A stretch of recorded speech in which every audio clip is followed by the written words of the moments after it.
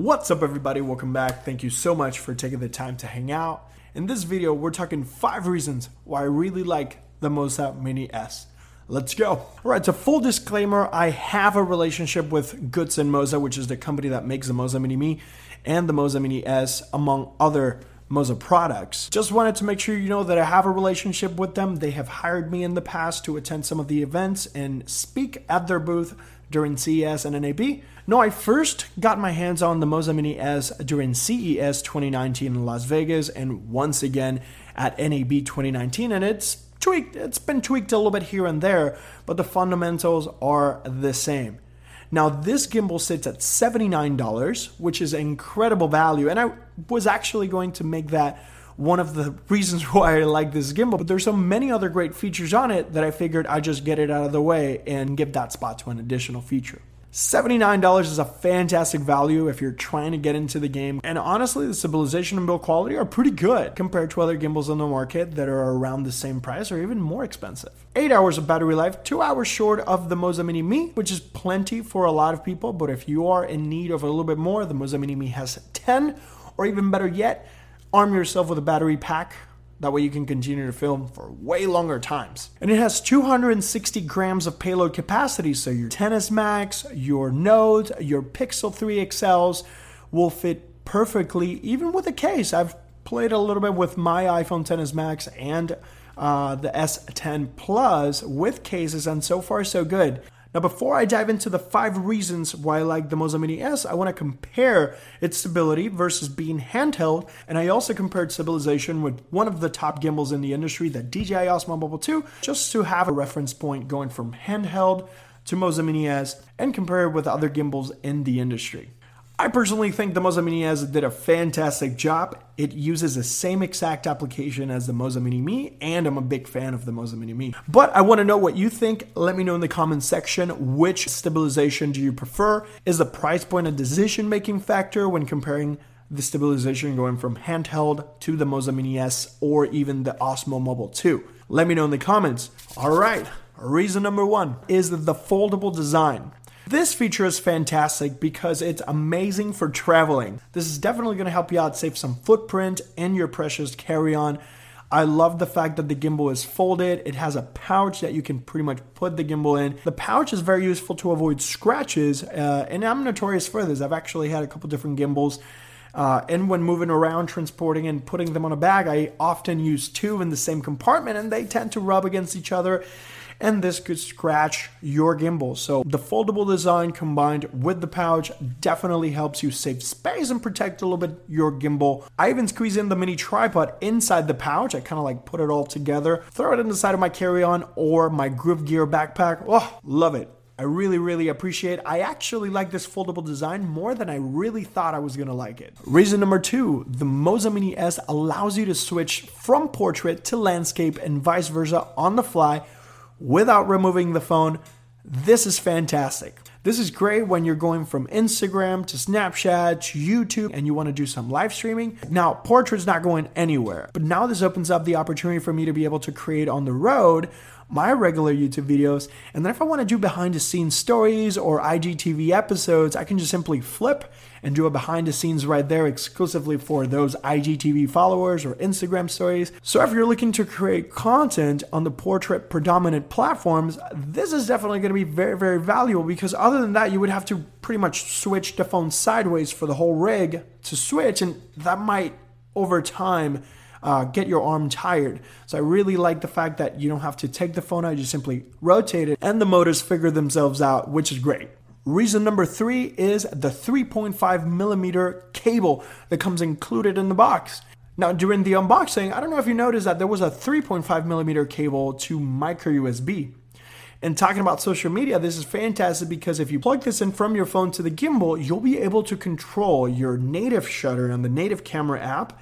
And you can even use it for Instagram, Facebook, Snapchat. So the Moza Mini S, similar to the Moza Mini B, does not connect directly to the phone, which means that you need to use the Moza Genie app.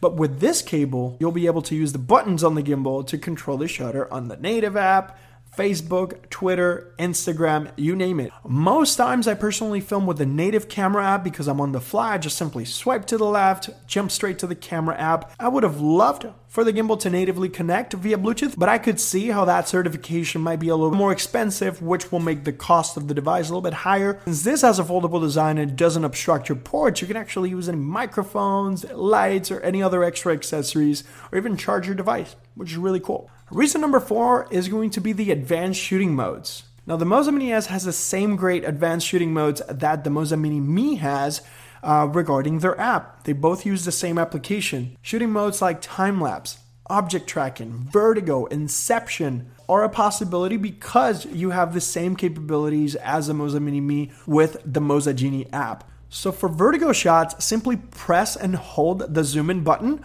while you're moving away from your subject. And you can reverse this by zooming out and walking forward. It's really easy. All you got to do is just simply press the zoom in or zoom out buttons while you're moving in the contrary direction. This will give you the option to create those really crispy vertigo shots. And pro tip, if you shoot at 60 frames per second or even higher, you'll be able to slow this down and apply a little bit better stabilization, because at times you might have a little bit shaky hand. It happened to me a little bit while applying pressure to the button. But once you find your sweet spot and you get acclimated with the mode, it's actually really easy. I use both hands from time to time, but you can easily use your thumb to zoom in and move backward, or zoom out and move forward. Now on this gimbal, Inception mode has a limit to its rotation. On the Moza Mini Me, you can rotate infinitely because it does have full 360-degree panning. If you haven't seen the 5 reasons why I like the Moza Mini Me, check that video in the description, of course, but you can still achieve some amazing inception shots going from its left limit to its right limit. Triple click the bottom button to enter inception mode, and just by simply rotating your joystick from left to right, you'll be able to get that awesome, crispy, B-roll friendly inception mode. Now, time-lapse and motion time-lapse operate exactly as you thought it would. All you simply have to do is select your intervals and select your duration, and for advanced motion time-lapse, you can select multiple points and have your phone automatically rotate and give you that awesome motion time-lapse. This is great for B-roll, product reveals, you name it.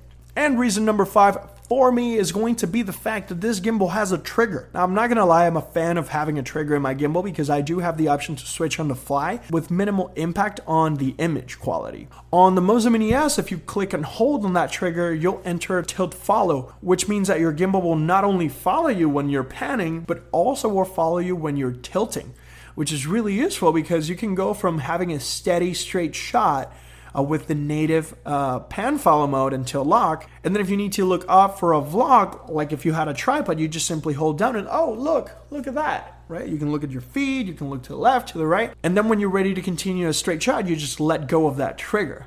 And if you double click and hold, you'll enter all lock mode.